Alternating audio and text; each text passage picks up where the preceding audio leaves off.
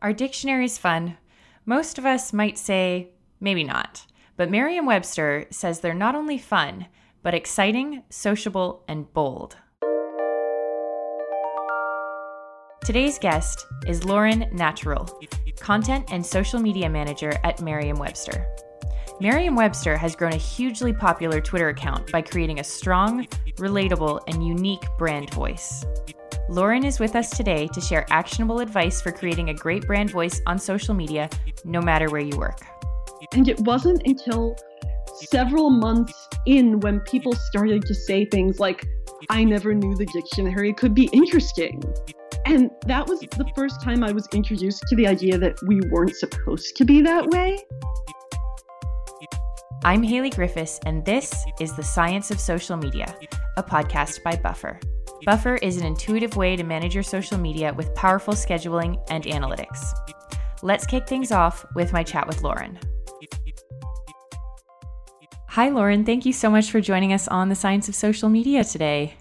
Hi, thank you for having me. I'm really excited to have you. I've been following along with Merriam-Webster for a very long time on Twitter, so this is exciting for me. It's like a social media geeky moment.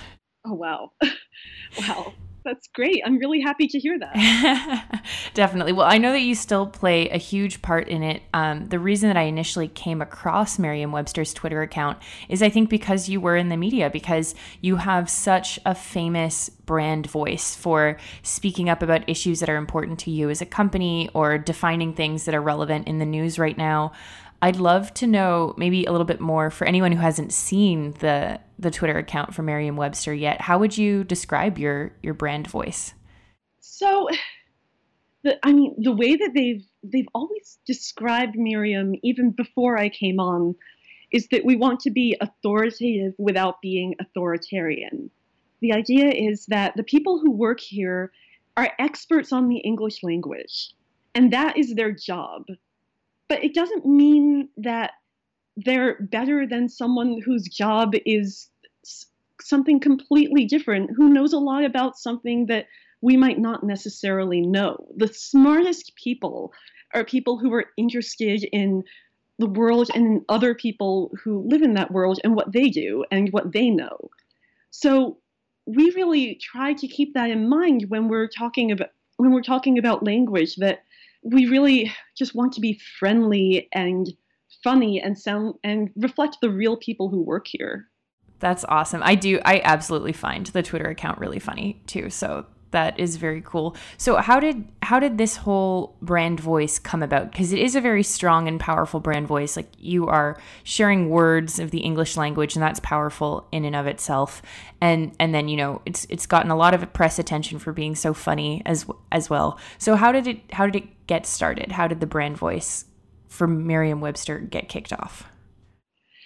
So it really started before I was hired. We had some changes in leadership here. Lisa Schneider, who's our chief digital officer and publisher, came on, and she noticed that we were really just posting word of the day posts to Twitter. We were posting them about twice a day, and they were very dry. They were exactly like a dictionary would sound. It was like reading the dictionary, literally. But on Twitter. Right. Just what everyone wants. And so she made the decision that she wanted us to have a funnier and more interesting voice that reflected the people who work here. My manager, Jesse DeWitt, he laid the groundwork for sort of the voice we have today, the idea that the dictionary is allowed to use emojis, right? That was and then about a year ago, last January, they hired me as their first social media manager full-time. And I came on and I had this huge advantage, which was, this was my dream job. And I thought, I get to show people how amazing the dictionary is. I get to talk about why language is great and be a cheerleader for language. That's going to be fun and amazing and terrific. And it wasn't until several months in when people started to say things like, I never knew the dictionary could be interesting. never knew the dictionary could be fun. And that was the first time I was introduced to the idea that we weren't supposed to be that way. And the first time someone tweeted that at me, I had this "how dare you" moment. Like, how dare you say that we're not, the dictionary isn't interesting? That's really interesting.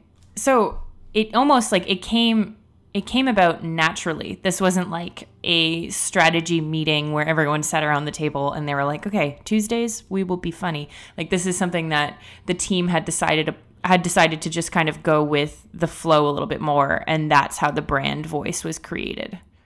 Honestly, yes. The brand voice is how we talk to each other in the office. This is not a marketing construct where we had some kind of planning meeting and we wrote down a bunch of adjectives and then we crossed some out and then we wrote a few more. No, it really is just reflective of the personalities of the people who work here and how we feel about our jobs. I really like that. I like that it's not as much of an official brand voice. Like, you see the accounts that have like very official, like, and then today we are talking about this. And, I think I see a lot of accounts that are like in government that do that. And sometimes it makes sense, but it's really fun to see. I think of Merriam-Webster, I don't know, maybe it's just because it's a dictionary, as like a more official, well, you're definitely an official source of information, but to see you still having fun with the brand voice. And so it sounds, I really like that it's just kind of flowed naturally from the people at the office. Are there guidelines anywhere at all, or does this just live within the people who run the account? There are not explicitly published guidelines. There are guidelines that we talk about, which are, be respectful of people when they're asking us questions. But that's not something people here need to be told. We really just want to share information. So there are guidelines that are understood, but there's nothing written out. Yeah, that's very cool. I guess I'm trying to get a feel for how you created the brand voice, but it sounds like it's almost constantly in evolution. Have you noticed that it's changed since you've started working there? It's definitely changed. It's definitely changed because we have gotten to know the people who follow us better, and we've had more conversations, and that has, I think, probably made us more confident than we were a year ago, because we don't worry as much about whether people will be annoyed if we post will people take us less seriously if we post an emoji? No, because they use emojis too. So relating to the audience a little bit more with that one. Exactly. I think everyone's a little bit more relaxed than we were a year ago, because we have connections, and we have connections with our audience now. There are people who tweet at us all the time. And it's kind of exciting to come online and say, oh, it's that, it's that lady. She's great. She always has something interesting to say. That's awesome. Yeah. So does anyone look over each other's tweets to make sure that it's on brand? Or like you said, is it's kind of like a matter of trust that everyone who could potentially be writing for the account will definitely have the right brand voice? It's largely a matter of trust. If I have a question about something or I'm unsure about something, I will run it past other people. And I still do that. But 99% of the tweets we post are not reviewed, mostly because it's understood, mostly because the guidelines are understood, and also just because there isn't time. Yeah, definitely. You have to go pretty quickly. So what is your process for creating that content for social media and going through? Because you said most of the articles that you're posting are articles that are written by other people. Do you go through them multiple times and use the titles? Or, I think you spice it up a little bit more than that. I spice it up. I read the articles. I also have to edit the articles to publish them to the site. So we have a team of 6 lexicographers. Ooh. Yeah, lexicographer is someone who works on the dictionary. Um, so the 6 lexicographers who write content. We have many more. We actually have more lexicographers than any dictionary in North America. But That's impressive. yes, it is. But only 6 of them write articles for the website. The rest are busy making a dictionary. So 6 people who write these articles. After they write them, I go through them and I try to find the most interesting thing about each article. Right? Like, yeah, it's kind of like looking for the thesis statement in an essay, but it's really, if I was going to explain the most interesting thing about this in one sentence to a complete stranger, what would I say? Yeah, that's a good question. And that's sort of a strange part of the job, which I don't think people necessarily talk about as much, is just reading comprehension. It's like, are you someone who's going to read through this article and boil it down to the point of the article and then share that so that people get this concentrated description of what that is? And that's not always the headline. And sometimes you want to say something different from the headline so people have a little bit of extra information. Yeah, absolutely. So it is more of a process of like reading content, coming up with what the most interesting point is, and then sharing that. And that interesting point, I'm assuming, so you don't just copy and paste something that was in the article. You kind of rephrase it yourself. I do both. Okay. I do both. If someone says something I think is really funny or interesting and well phrased and it fits into 140 characters, sure, I will absolutely take that. If that doesn't always happen though. And I usually promote things more than once. So I do both. Very cool. And we've talked about this a little bit, but I want to come back to it. The concept that your brand voice is changing and constantly evolving. Have you noticed changes maybe from when you first joined and started the Twitter account to now? And do you track those changes at all or make sure that they're always in core related to, let's say, Merriam-Webster's values or something along those lines? Or is there any check for the brand voice on social media? I think that if anything, I think because I've been with the company longer, I think that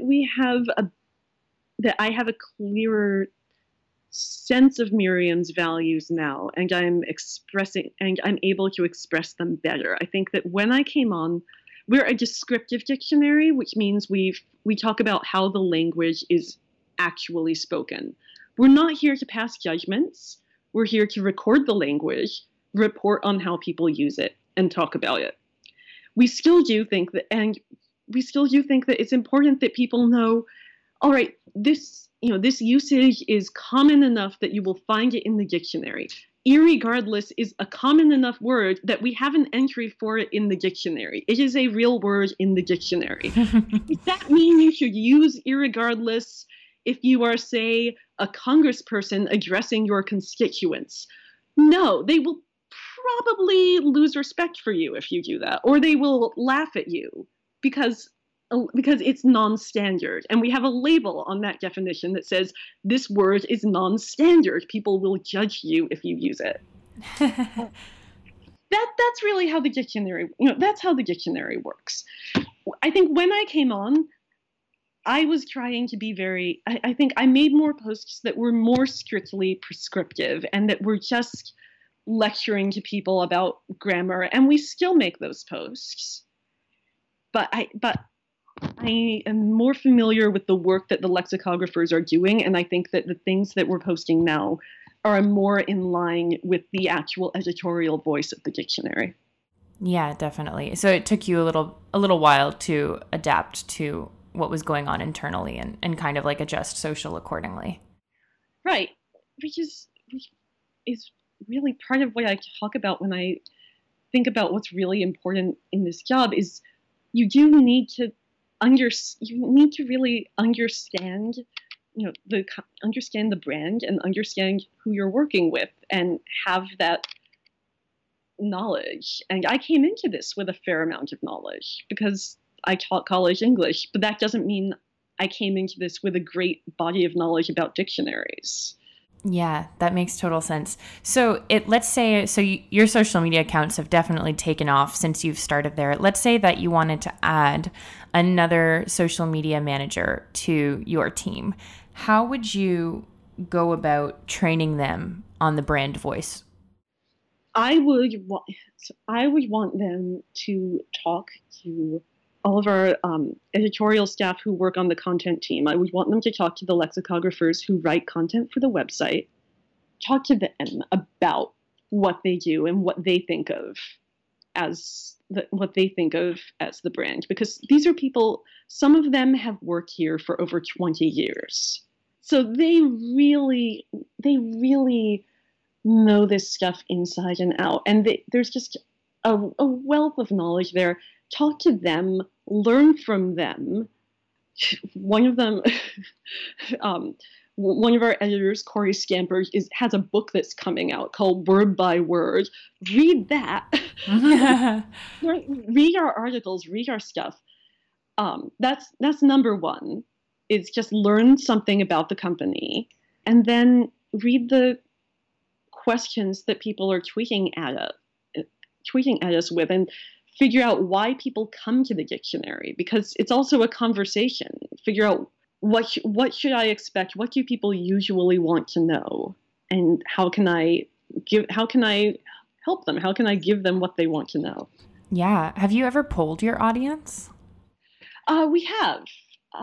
We had a poll after the debates that had two quotes from the presidential debates this year, one of which was "words matter" and one was "it's just words," which were both direct quotes that came from the presidential debate. And we polled on that. It turns out that a lot of people who follow Merriam-Webster on Twitter think that words matter. That makes sense. Those are, I think that was the last poll we ran, though.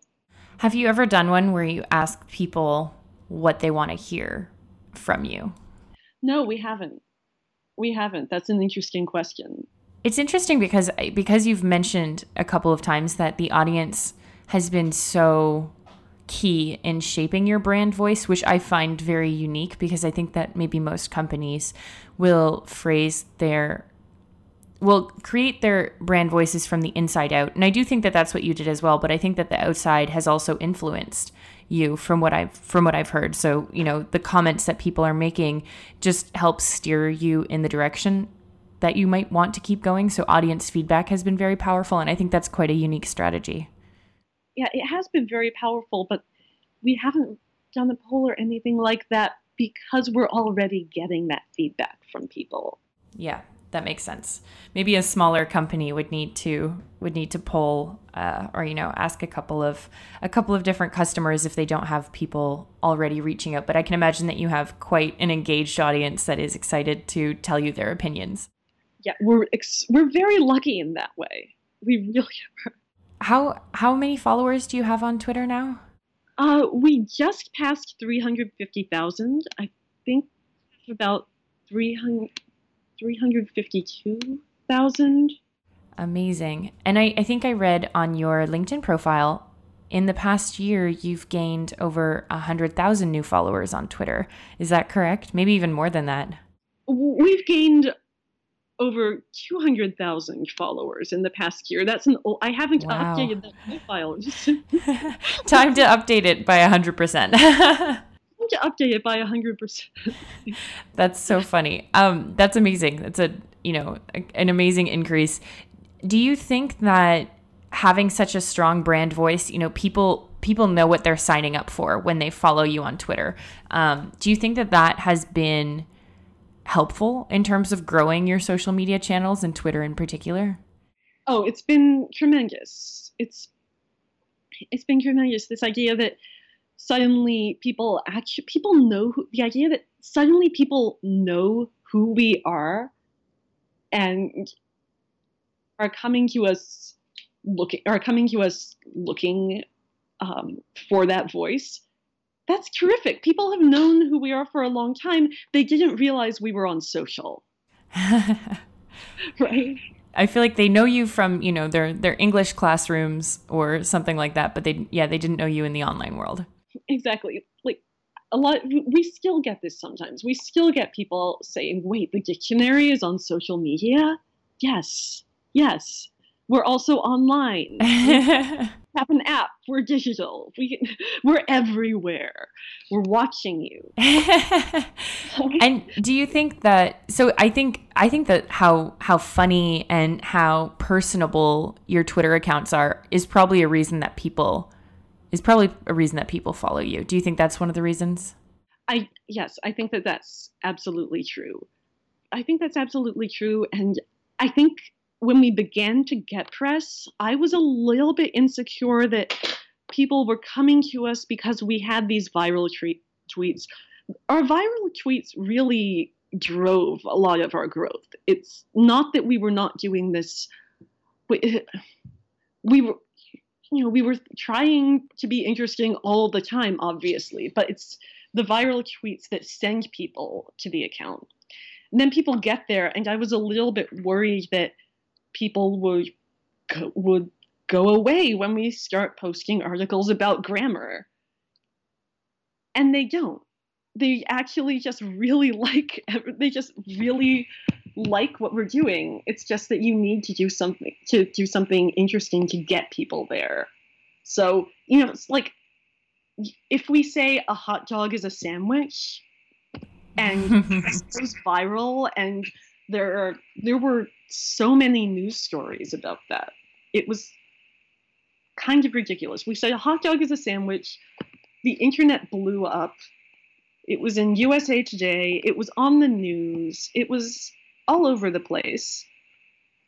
And then people stay for, less versus fewer, or, is it spelled, which chord versus chord with a H? Like, people stick around for that because they actually are interested in language. They like what we're doing.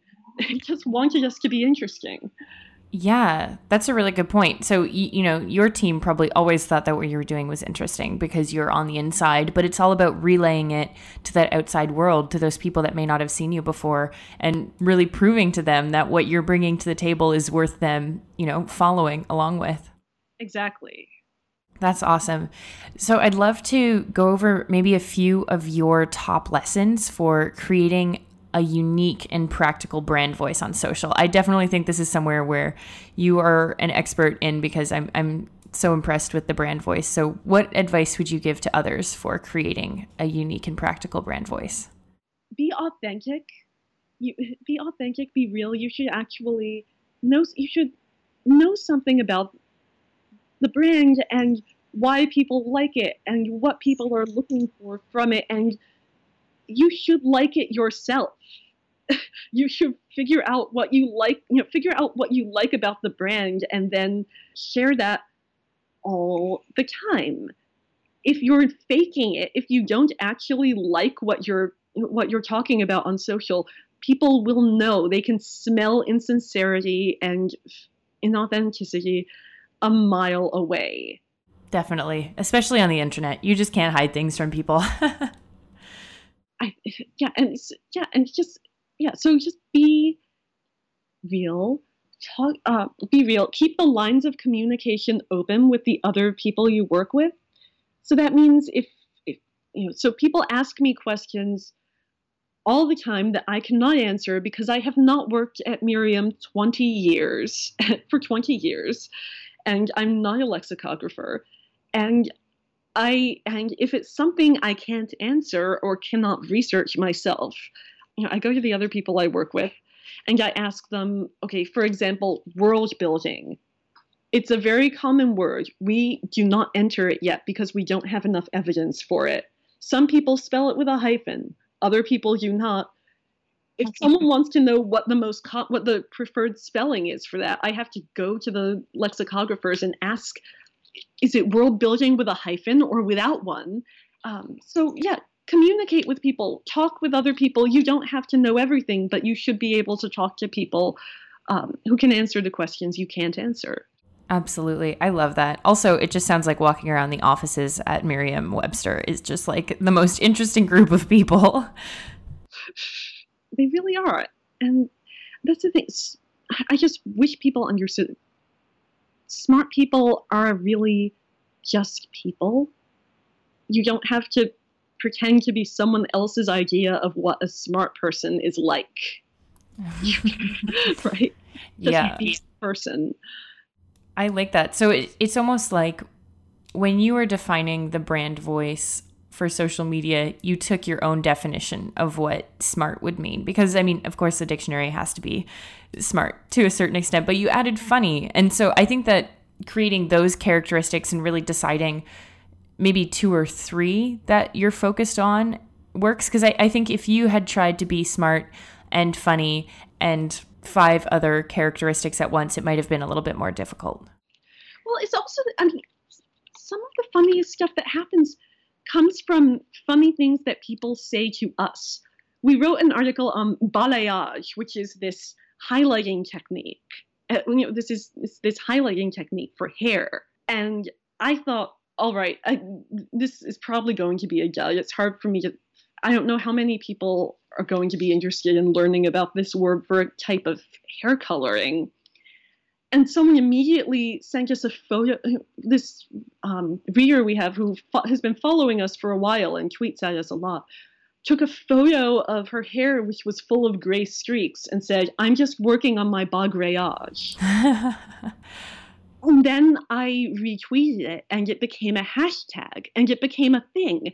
And dozens of people started sending us photos of their graying hair with this hashtag bagrayage all day long. And we had taken this thing that was hip and trendy and turned it into a safe space for middle-aged people to share photos of their graying hair.